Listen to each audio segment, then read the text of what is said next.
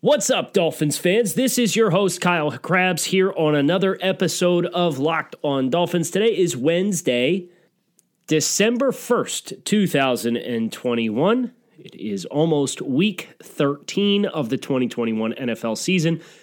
And we're going to be joined today by our dear friend Joe Rose. And we also had some news that came out that I thought was relevant enough for us to push back our film observation from the Carolina Panthers game, given the weight of this news for the Miami Dolphins in Week 13 against the New York Giants. What is it? Let's talk about it. Welcome to Locked on Dolphins. You are Locked on Dolphins, your daily Miami Dolphins podcast, part of the Locked on Podcast Network, your team every day. What's up, Dolphins fans? This is your host, Kyle Krabs, lifelong Miami Dolphins fan, director of scouting at thedraftnetwork.com, your host here on Locked on Dolphins. And today on the show, Joe Rose joins me for about 30 minutes of excellent conversation pertaining to the Miami Dolphins. But the big news, and I'm sure Joe will not be offended by me saying he is not the big news, but the big news today broke yesterday, courtesy of Tom Pelissero of NFL Network, and that is that the New York Giants starting quarterback, Daniel Jones, is not expected to be active in Week 13 against the Dolphins, and instead the Dolphins are going to be facing an offense quarterbacked by Mike Glennon. This is, of course, very big news. And beyond just the fact that it's a different quarterback in this offense, right? The Giants fired Jason Garrett, their offensive coordinator, a few weeks ago. So this is already an offensive unit that is in the midst of change, and now you're going to be introducing a veteran quarterback into this environment. And this is a big deal. This is a very big deal, and we're going to talk a little bit early on today about those dynamics. I want to thank you guys for listening to Locked on Dolphins, making it your first Dolphins listen of the day. But Mike Glennon, let's start. Let's get into it here. Mike Glennon this season has attempted 25 passes. He was 16 of 25 for 196 yards, 1 touchdown and 2 interceptions in a 20-44 loss at the hands of the Dallas Cowboys. He also had a fumble in that contest as well. He ended up playing 57% of the offensive snaps. Mike Glennon, since 2018, has started 5 games in the NFL. He is 0-5. Mike Glennon, since 2015, has started 9 games in the NFL. He is 1-8. Mike Glennon, since 2014, the beginning of that season, in which was his second season in the NFL, Mike Glennon has started, not a math guy, 14 games. He is 2-12 in the NFL since 2014 as a starting quarterback. So that was the big question I had got was, Kyle, is this good news or bad news that you're not facing Daniel Jones? I will say this for Daniel Jones. Turnovers have been a problem for Daniel Jones, but at the very least, Daniel Jones is also a plus athlete, and he throws a really nice deep ball. And if you're going to play zero coverage against somebody, throwing it against a guy who can lay him out there downfield and can hit some big throws is a recipe for some trouble. It's what Carolina couldn't do with Cam Newton early on, because anytime Cam Newton has to make an accurate throw, he puts it into a different section of the stadium. That the deep shot would not have necessarily been the case for Daniel Jones. For Mike Glennon, this is a big advantage for the Miami Dolphins going into this contest. Now, of course, let's not take the cheese. Let's not feel ourselves too much. But this is a reason to get excited and perked up regarding what Miami's odds of a win on Sunday are going to look like. This is a Giants team that, since their bye week, has scored 23 points in 2 games. Now, they won last week against Philadelphia 13-7. They forced 4 turnovers against the Eagles. They forced 3 turnovers the week before the bye when they won against the Raiders. But the stretch of play offensively for the Giants Let's start week 6, Sunday, October 17th. 261 yards of offense, 11 points. 302 yards of offense, 25 points against Carolina. 300 yards of offense, 17 points at Kansas City. 247 yards of offense, 23 points against the Raiders. 215 yards of offense, 10 points against the Buccaneers. 264 yards of offense, 13 points against the Philadelphia Eagles. You think the Dolphins offense has some problems? You think the Dolphins offense at times looks ugly? This Giants offense, with Daniel Jones no less, not the backup quarterback, is averaging less than 265 yards of offense over their last 6 contests. From a points scored perspective, they are averaging 16.3 points per game over their last 6 contests since Daniel Jones resumed full-time play in the starting lineup. Now, let's all acknowledge that the Dolphins, they played an extra game in this stretch, and let's acknowledge that they played teams like Jacksonville and the New York Jets and the Houston Texans, and that's fine. But over the same stretch of time, for all of the maligned opinions out there about the Dolphins offense, Daniel Jones, by the way, the 3rd leading rusher on the Giants team thus far this season, is averaging 346 yards of offense per game in their last 7 since week 6 against Jacksonville. Almost 100 yards more per game than what the New York Giants have done over their last 6. Now, Miami, from a point scored perspective, obviously coming off a season-high 33 points, they are averaging 22.1 points per game since week 6. Significant advantages, and that is with the Giants having their two-way threat at quarterback, who is one of their leading rushers in addition to their best option in the passing game. I'm not saying all of this to sell rainbows and butterflies, but I do think we need to acknowledge the Giants' defense relative to Miami's defense after a disastrous start to the year for Miami is in a lot worse shape right now than what Miami's is. And now you are significantly reducing the impact of the play of the quarterback. And you're at home. And you have a defense that is playing at a very high level right now against a quarterback who has won 2 games as a starter in the NFL since the start of the 2014 season. Saddle up, strap up, get your head on right. Expectations should be high. Now, the players, they can't just expect to show up and take care of business, but expectations from our perspective, based on the way that this team has played, should be high. Rightfully so.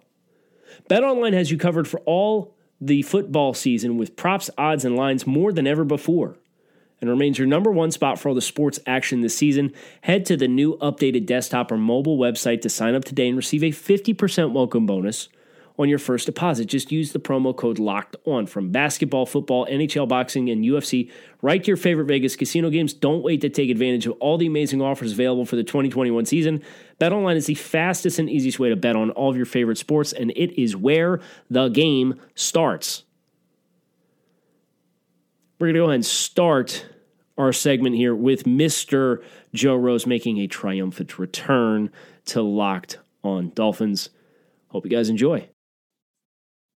Next on Locked On Dolphins, we are joined by a good friend of the program, somebody we haven't had a chance to speak to in a couple of weeks. And I have to imagine the energy is going to be a little more peppy than the last time we spoke. Joe Rose is joining the program, and Locked On Dolphins listeners absolutely love hearing from Joe. So I'm stoked to have you back on.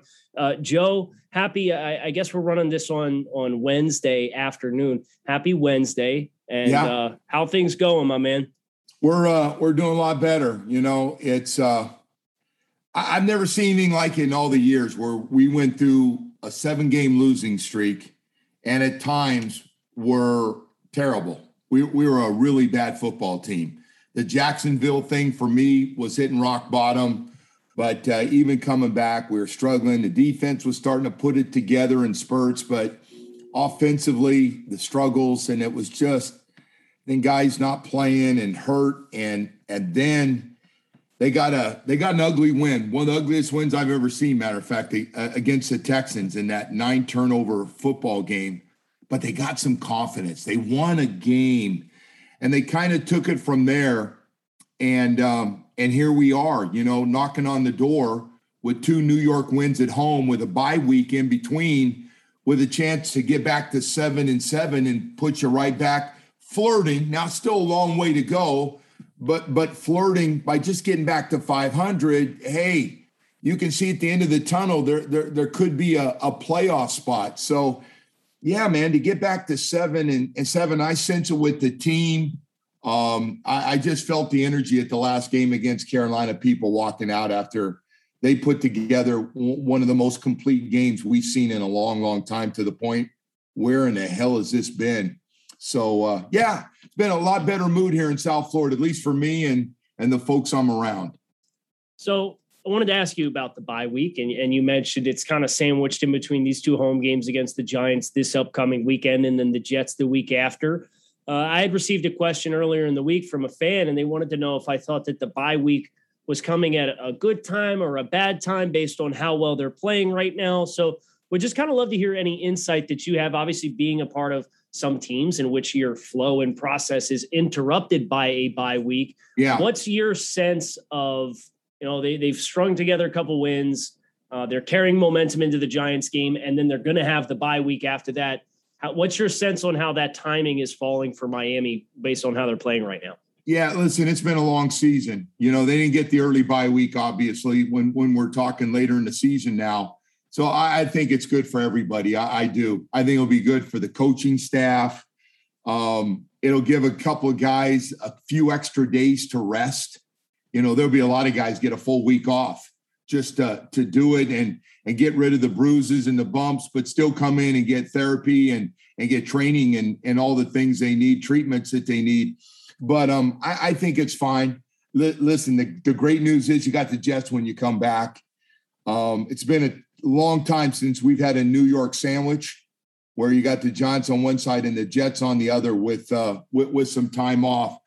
At home, all at home. You couldn't ask for anything better. You really couldn't. I'd rather play the Giants when we're playing them while we're on a roll. And then the Jets, I like it. Probably going to face a rookie quarterback. And you know what the game plan is going to be defensively with that young quarterback. So it's a good time. And they know it's at stake. They know they have a chance to get back to 500 with these games before we pick up the schedule. We got 2 out of 3 on the road, including a Monday night football game. And then, the last game of the season, the Patriots could be, we've seen it before down here late in the season, except it was Tom Brady playing for home field and a week off. So, you don't need anything to get up for that game. It's going to be great. I've already convinced myself if they do climb back to 7-7, the moment that game ends, if that does indeed happen, I'm booking my flight. And I'm coming down for week 18 for that Patriots game. Been telling you that, man. You got to come up and sit with us. You can yell and scream and act like an idiot with the rest of us up there. It'd be great. Well, it'll be a couple of peas in a pod. One of the things, the storylines that we talked about early in the season, and it's been kind of a reflection of the drafting in Miami over the course of the past decade or so, or however you want to classify it, is finding rookies that come in and make an impact right away. And we didn't necessarily see it from some of these early guys in this year's class in the first 6 weeks of the season or so. But wanted to get your updated thoughts on what you've seen as of late from Jalen Waddle and Jalen Phillips and Javon Holland, who are all playing a much more prominent role and are making more impact plays than what we saw in the first 6 weeks or so. Yeah, I think it's been the growth of the 3 J's. It really has. The 3 guys you just named, we call them the 3 J's. And the way this team, I've been saying it since the start of the season, to be consistent and not be a complete phony that I am. And that is the growth of this team getting better with all these draft picks from 2020 and 2021 had to grow up quickly. And if they were going to be slow developers, we were going to be in big trouble. And I think we saw that. We were screaming here not too long ago about, are these guys going to do anything? They're getting blocked. There's nothing happening. And then all of a sudden, I just feel like starting kind of with Javon Holland, the light kind of went on. Jalen Waddle stepped up and became the go-to guy instead of maybe the third or fourth receiver. I didn't see this coming. He was going to be one of the most targeted players through 3/4 of the season. Mm-hmm. Here he is now, 6 in the NFL in targets, and he's taken that number one job. And he's like, hey, sorry, you veterans are hurt and stuff, and we're playing with a lot of tight ends, but I'm the one guy that can make a difference. And he's been kind of the go-to guy. He's been the guy that's making the plays and moving the chains and making tough catches. I think the thing that's impressed me the most, not to get away from this topic with the young guys, Jalen Waddle's ability to make tough catches in a crowd, go up and get the ball. He's not a big guy, but he's tough, man. And he likes being that Alabama thing. You could tell, like, hey, being in the big lights, being the number one dog is no big deal to me. I've played with a bunch of those guys. I've been that guy. And I just sense it hasn't been too big for him. So that guy. And then, hey, Brandon Jones, we found a way to use Brandon Jones. Listen, not a great coverage guy, but they find a way to play him where he can blitz, he can make tackles. He's a big hitter. And he's become a real impactful safety in that rotation with Eric Rowe, and Javon Holland does it all. One of the most complete young players, hitting you, roaming, center field, one-on-one coverage, the break he got on the interception in the last game, and then his blitzing ability. But he hits like he's about 225, 230. I just think he's a complete, we go back to, do we get the running back? Oh, shoot, now we get the best safety on Chris Greer's board. Is a pretty good pick. Not that they all have, but that was a pretty darn good pick. And then the other guy we haven't talked about is a guy from UM who the light went on, and a combination of Josh Boyer using him the right way. And I think you really hit on it when you're on the radio show, using him. He's rushing. He's blitzing and he's rushing. But he's rushing. He's not going backwards. Not very much. He knows he's in there to run games. He's got that great speed, and now he's got this confidence thing going. Always has been one of the most confident guys I've been around, to the point, even when he wasn't practicing, I looked at him a couple of times at camp. He missed most of camp, and he was walking around, and I'm like, you're not even practicing as a rookie, and you got a little cockiness to you. It was good to see. He plays. He knows how good he was. He's a 5-star guy coming out. So he's been around this thing since he was a teenager, but he's really turned it on, man. You said it. Should have had 4 sacks in that game. The easiest one, he went over the top. The guy bent down. He went over the top of him and gave Christian Wilkins an easy one. But, well, I'll tell you what, they're playing well. But the improvement, all these guys, and we got to mention Tua Tagovailoa too, has really played better than I even thought he would coming back from injury, to be honest. He's really turned it up without a lot of his weapons on the outside. Yeah, and that's kind of a sensible place for where I was hoping we were going to steer this conversation at some point, and that's Tua. And Tua is obviously a lightning rod within the fan base, or people who very staunchly believe in him, and people who don't think that he has what it takes. And he's in the process of trying to showcase what he can do. And I wanted to ask you about the style of play in which the Dolphins are playing right now, which there's a lot of quick game timing, obviously still a lot of RPOs, play action passes, but a lot of stuff within 10 yards of the line of scrimmage. And I just wanted your perspective, if you had any, Joe, on kind of that style of play, if there's a glass ceiling that sits over top of that style of play, how effective, I had a question, how effective can the style of play that Miami's implemented over the course of the past couple of weeks be against like the elites in the NFL? So like, it's very all fine and dandy when you're doing it against the Jets, right? And Carolina was obviously a very highly regarded passing defense that they scorched this past weekend. But when you think about some of the elite coaches and the elite defensive units that have established themselves year over year, How effective can this offensive style be? So what they're running right now with what they have is perfect. A lot of 2 tight end, even sometimes 3 tight ends, as you've seen. Waddle doesn't come off the field. We rotate the other receivers in and out. We've been rotating 3 running backs as well, trying to get everybody involved, doing a little bit. And so we've seen that from the guys. So I like what they've been able to do with this. But at some point, yeah. And by the way, I keep bringing it up, and I hope we get Devontae Parker, and I hope we get Will Fuller back, because what you're kind of talking about is at some point when you play the big boys, you got to be able to throw the ball down the field on the outside, not just down the middle of the field. But when you get a one-on-one and nobody in the middle of the field where you can let it go, and hopefully your guy gets some separation on either a deep post running over the top or just a takeoff, you're going to have to make some of those throws. I think we've tried at times. I think a lot of it has to do with our offensive line. I mean, we're still on limited time with our front 5. They've done a good job. That's another reason I think we're running so much quick stuff. So we're not letting our quarterback get hit. And those guys still got to get a lot better than they are right now. They've gotten a little better, but they got to get a lot better. But yeah, I think in a perfect world, like to see our veterans.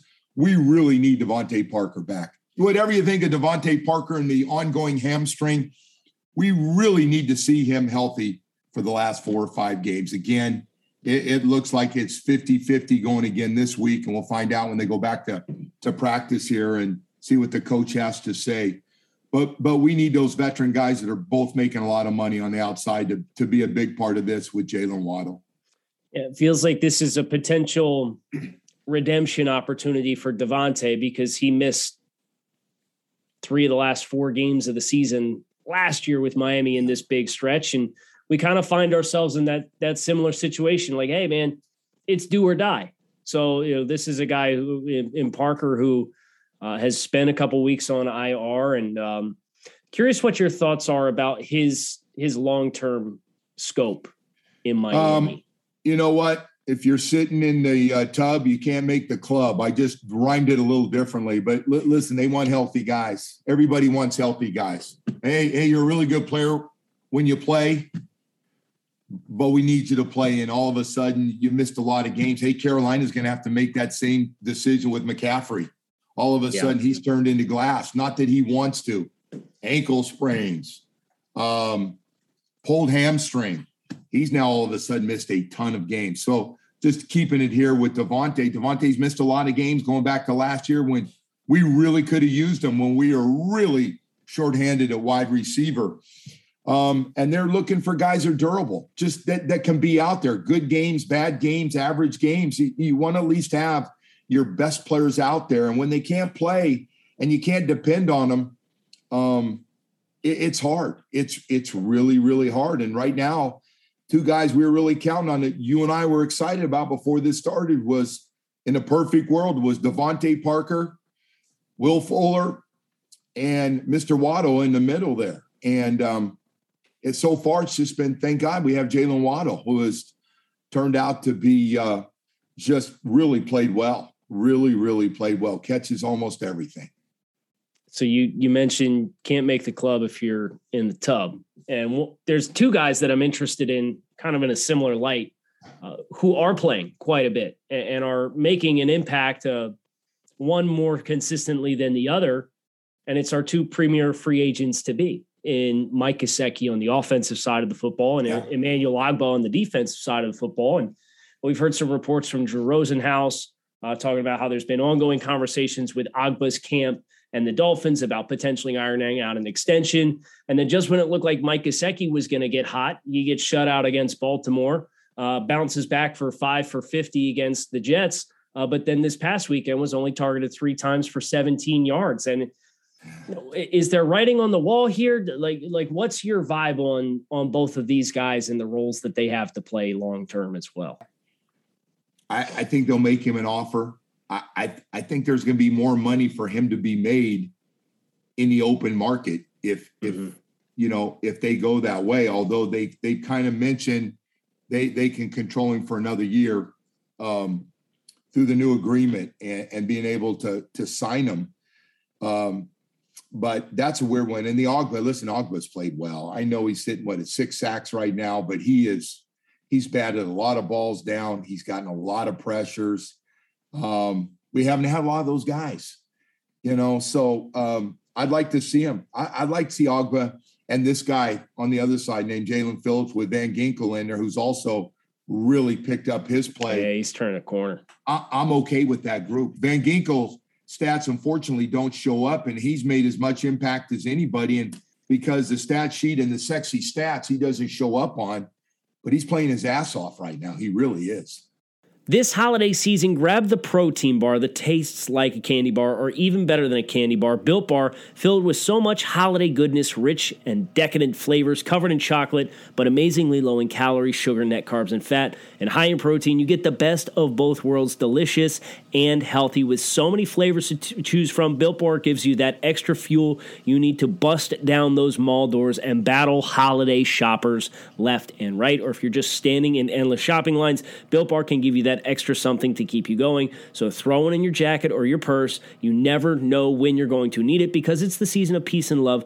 Don't bring your favorite Built Bar flavor at family parties. People are so passionate about their favorite flavor, they will fight for it and things will get out of hand. Right now, you can go to Built.com, use promo code LOCK15 and save 15% off your next order. That's Built.com, promo code LOCK15 to save 15% off your next order of the world's most delicious protein bar. Yeah, I think there's been a couple of guys who you look at their implementation and it feels like, okay, like we kind of got back to basics here and use these guys where it makes sense. And you're seeing less of Van Ginkel in coverage and zone drops and it's him playing forward and being the speed rusher. And I don't know. Do you have any feeling, this is one of the big mysteries of the first 8 weeks versus what we've seen since. And it's like, is there any root causes that you feel like contributed to playing slow more development? Yeah, or making things harder than they had to be with some of these guys and trying to ask them maybe to do too much early in the season? I think you're onto it. I think we all agree. Everybody I talk to, including the old teammates of mine that are around the team too, I think we got too cute, man. I think Liam Eichenberg's a great example. Jalen Phillips a great example. You ask guys to come in and you're going, you're going to be doing this and you're going to be doing that. And we want you to try you at left guard, but right tackle. And so he's going back and forth. And then all of a sudden one day we decide Austin Jackson can't play and you're playing over there. Well, in fairness, the guy, and of course he's getting blasted because he's not playing a high enough level. And I'm like, yes, third position. He's only a rookie. He's only a rookie and he's already. So, and Jalen Phillips, watching him run around trying to cover guys. And I'm like, why? He's a pass rusher. You want to flirt around, have a guy, do a zone blitz and fake blitz and then pull out occasionally where you think the ball is going to be thrown. I'm all for that. I had no problem with those. But let's make no mistake about it. He was taken as the first pure pass rusher because he's a pure pass rusher. That's what he does.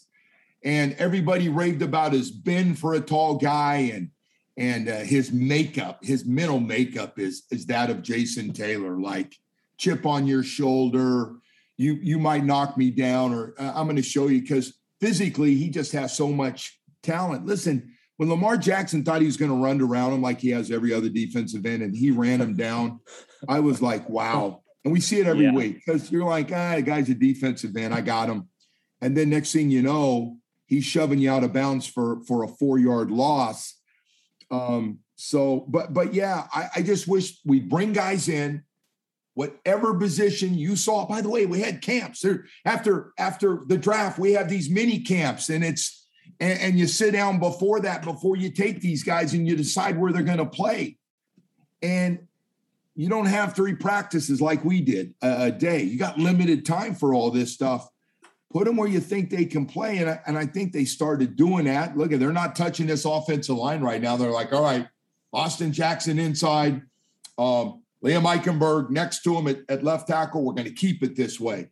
And I think we're even seeing those guys, still a little sloppy, but they're getting better. The slowest group to get better, but they're getting better.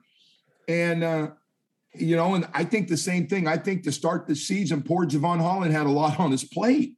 He had a lot on his plate. And now, the light goes on differently. You talk to everybody, and going back and talking to my teammates like, hey, so we don't just continue to just kill Chris Greer. How long did it take your light to come on? And everybody's got different lights. Some going, actually I wasn't comfortable till the second year, about the fourth game. And then there's guys like Don McNeil and Dwight Stevenson from my draft class, got it day one, came in and were like, wow, that's what a first and second round pick looks like. First round pick came in day one, was our best cover corner, and the second pick's a Hall of Famer. So it's like those two Alabama guys, and that's back when Bear had it loaded. And we got two of those guys. I'm not saying that happens all the time, right? Mm-hmm. It doesn't. It's been a slow developing group. It has. Both drafts have been, we still don't know about 2020, but the 2021 draft had been slow developing. But second half, guys, we're not going to get any better till you guys grow, because we got so many of you young guys. We got to play you. And I've been preaching this with all those high first, second, and third round picks. Not that they're all going to work out as we've seen so far. We got some guys still aren't playing, but the guys that are playing are, people are talking about Javon Holland being one of the best all-around safeties in the game. And you're going, yeah, that's what I want to see. People are talking about Waddle now.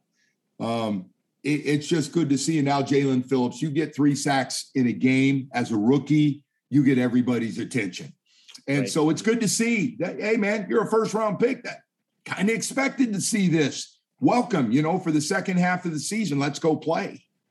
Last thing I wanted to ask you, and there's been a couple questions about guys on the roster and long-term forecasts for them, whether it's Devontae Parker or Mike Gesicki and Emmanuel Ogbah. But the name that you brought up here is a name who has taken a lot of heat from Dolphins fans and a lot of heat from Dolphins pundits and analysts. And that's Chris Greer, right? And we've been talking about, for the last couple of minutes, the flashes that we've seen and the growth and maturation of Tua Tagovailoa and Austin Jackson, at least having his play stabilized. He still has his down plays. He's still high variance as far as his outcomes, but it's not the egregious play that you saw at offensive tackle.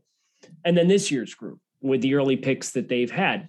How has your perception over the course of the past 2 months changed in regards to Chris Greer and what his resume looks like over the last couple of seasons? Yeah, very fair, by the way, and going to be a hot topic coming up here on the radio as some of his guys are getting better to help him. But yeah, people have been really down on Chris Greer, the general manager. He got the 2 biggest drafts in the history of the franchise, right? We've gone through this, the 5-1s, the 4-2, 4 second-round picks, and a couple of third-round picks. Those, as you know, you're in the business. Those are quality picks that are important to building a team. And the most important pick by far is the first one he had, and that was the high pick of Tua Tagovailoa, who I think we'd all agree, no question, in my mind, unless you've changed, the guy that was taken right after us has put up monster numbers in his first 2 seasons and looks like he's going to be a franchise quarterback. They're not out there. They're not having this question. They're having about 10 or 12 cities again right now about, do we have the right quarterback? But this guy's getting better. He's improved a lot. Tua Tagovailoa is playing a lot better. Now, the question is he a franchise quarterback? And not to cop out, I said it on the radio too, and everybody always wants a yes or a no. I don't know yet. Don't know yet. That's better. An okay answer to have. He's got 16 starts. I've seen him get a lot better. There's nobody, even including people that don't like Tua, that have to admit he's getting a lot better. I'm still worried about the injuries. Fair. Still worried, his arm. Okay, but we can work around that arm. It's good enough to make most of the throws in the NFL. That's not an issue. But I will tell you, just looking at it, I brought this up this morning, Con. I wanted to bring it by you and get your opinion on this. So I see at least 8 teams right now that clearly in the front office are already going, we got to get a quarterback next year. In a quarterback class, as you know, you study it, that's not one of the best we've had in college football coming out, unless you've changed your thoughts on that. And we got a handful of guys in Russell Wilson and Deshaun Watson and the unknown of the unknown man, Aaron Rodgers. There's going to be a shortage of quarterbacks is what I'm kind of saying next year. I don't know how many of those guys are going in the first round or how many you feel have a chance to go in the first round right now, but you might be reaching if you are. I'm not so sure right now, the way things are with the legal issues of one guy still don't look like they're any closer. I'm not going to be surprised if Tua continues to play the way he is, that he's not our starting quarterback coming back for a third year. Do you agree? I do. Yeah, I think, if we get to the end of the season here and the quarterback rating still around 95 or better, and I know that's a very arbitrary number, but the efficiency is there. His yards per attempt is up a full yard from last season, 6.3 to 7.3. His adjusted yards per attempt, which factors in sacks and throwaways, it's up almost a full yard from 6.2 to 7. So the efficiencies as a passer are getting a lot better, and you're seeing continued growth and confidence in him. And I think the explosive plays over the last 3 weeks have been really, really nice to see. And if we do get to the end of the year over the course of the final, 5 games that are left to be played, and he continues this stretch of play where he's putting up healthy yards and he's protecting the football and he's still avoiding sacks, the cost that's going to be associated with the scarcity in the quarterback market this year is going to result, first of all, in Aaron Rodgers and Russell Wilson. And if Deshaun Watson is cleared of his legal issues and is available to play, those prices are going to be astronomical because teams are going to look at these rookies and say, well, I can spend 1 first-round pick on Joe Schmo or Matt Corral or Carson Strong or Malik Willis and not really feel good about what I'm getting and probably not know for 3 years, or I can just take 3 ones and go get a guy who I know is capable of playing at an all-pro level. And the bigger that market is, the scarier that proposition is going to be. So I think that's why it's important for Tua continue to play strong so that the Dolphins can feel confident and comfortable with working with you going forward, because then the opportunity cost, right, you can take all those assets. And I don't want to spend them all on draft picks either. Like, let's do what the Arizona Cardinals did and trade a 3 for Rodney Hudson, who might be the best center in football, and help your offensive line that way and just be comfortable. Hey, this guy's 29, 30 years old. He's going to be $10 million per season, but we're guaranteeing we're getting one of the best centers in football for a 3rd-round pick, when the other opportunities are guys like Hunter Long, who by no fault of his own is not dressing right now because he played this past weekend because of the injury to Shaheen. But they're carrying 5 tight ends, and he's 5th because he doesn't play teams like Ethan Carter does. And that's the other investment opportunity you're going to have with the 3. That's a head scratcher, taking that pick to be a 5th string, a third round guy who's a good pass receiver coming out of college. That's mostly not suiting up. Listen, we've had some misses, and we haven't done a very good job on the offensive line unless you happen to be, and some people are. It's just poor coaching. But they're going to go out and have to get some veteran guys. I totally agree. They're going to have to go out and get at least 1 veteran guy.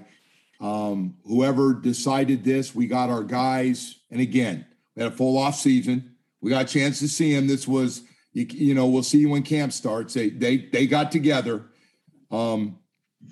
It's not good enough. And it held this team back. And I think it hurt the whole team. So they're developing. It's been real slow. Still way too inconsistent. And so that, along with the quarterback and seeing what happens there, getting back to the Chris Greer, I mean, these are his picks. We can say Brian Flores was involved and all that. Hey, man, you're the GM. You're the general manager. He's a head coach. I know titles. I don't know how they all work, but I do know titles. And he's responsible. He's responsible. And now the owner has to decide going forward, and we'll see how it finishes over the last 5 games. But somebody's going to have to go either, all right, Chris, I saw enough in your draft picks and your quarterback. We're going to keep going, or don't like you making picks. I'd like us to go back. This upsets the organization a little bit. I think we need to go back and reevaluate scouts in every area. How everybody should be. Listen, man, the NFL is not for long, not just for players, for everybody. Everybody's responsible in the team, starting in finding the right guys, falling in love with the right guys, background checks, everything, everywhere. And if we've had a lot of guys here for a long period of time that have been doing it, we probably need to go back and kind of look. It's not just loyalty and all that crap. Got to go back and go, hey, man, we got to look at some of your cards and what you had to say about guys. But at the end of the day, it still falls back on one guy because he can hire and fire, and that's Chris Grier. Fair? Yeah, I think it's more than fair. Like he knew, I said, Chris, man, told everybody, you got the 2 biggest drafts in the history of this franchise to get it flipped around real quickly. And you got to hit on whether it's fair or not. You know, people, well, Joey's not going to hit on everyone. I get it. There's going to be injury and some guy. And we haven't hit on every guy. Right. We got 2 guys that don't suit up most of the time. A corner and Igbenogany and a tight end that doesn't suit up very much. But at the end of the day, he's responsible for the 2 biggest drafts in the history of this franchise. The most picks, the most quality picks, got to hit on them. And so the better these guys play, the more pressure that's off him sitting watching games. I can tell you that. Yeah.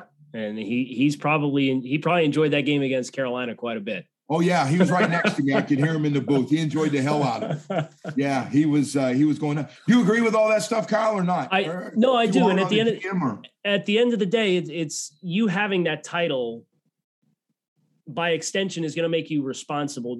Everything's going to be your responsibility, right? It's no different than a coach who, if his assistant coaches aren't installing the game plan or executing or guys aren't developing from a communications and understanding of what's supposed to happen, you're not coaching guys up.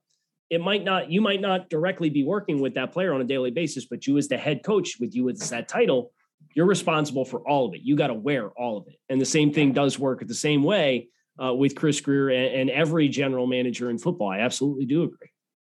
And then the other part of this is our head coach is responsible for coaches getting the most out of players. And I for people that love Chris Grier, that really, because he's a really, really good guy.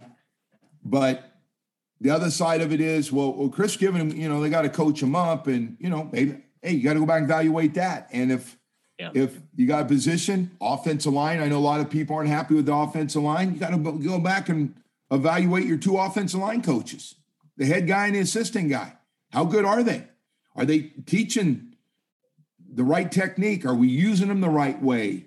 All this stuff that I hear from former players that played all those positions and, on this. Got a lot of guys fresh out of college within a couple of years that are coaching. Big time players at positions of technique, really important, pass rushers, wide receivers.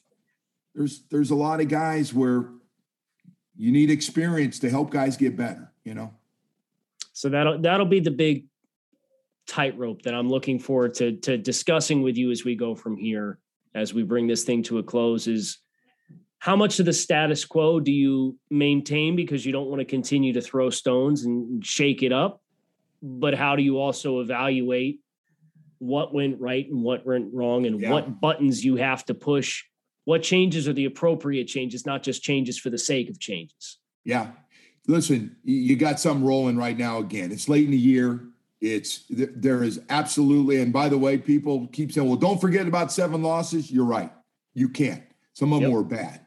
That Jacksonville game should have never happened. Never. They had no idea how to win. They haven't won in so long. They had no idea. They had a fresh kicker make some kicks, but it should have never come down to that. And so, that's the kind of stuff you got to evaluate the whole season. I don't want to hear anybody going, well, we're just evaluating the last 6 games. No. 17, they all count. That's what makes the NFL and college football so special. It's not 82 games like hockey and basketball. It's not 162 like Major League Baseball. It's 16, now 17. They all count. Joe, this has been a great catch up. I'm so glad you carved some time out. We needed this. We needed this, man. Of course. Yeah, I can't call it group therapy anymore because we don't necessarily need the therapy now, but this may be a little hype session. So that's going to do it for us on Locked On Dolphins. Kyle Krabs, Joe Rose.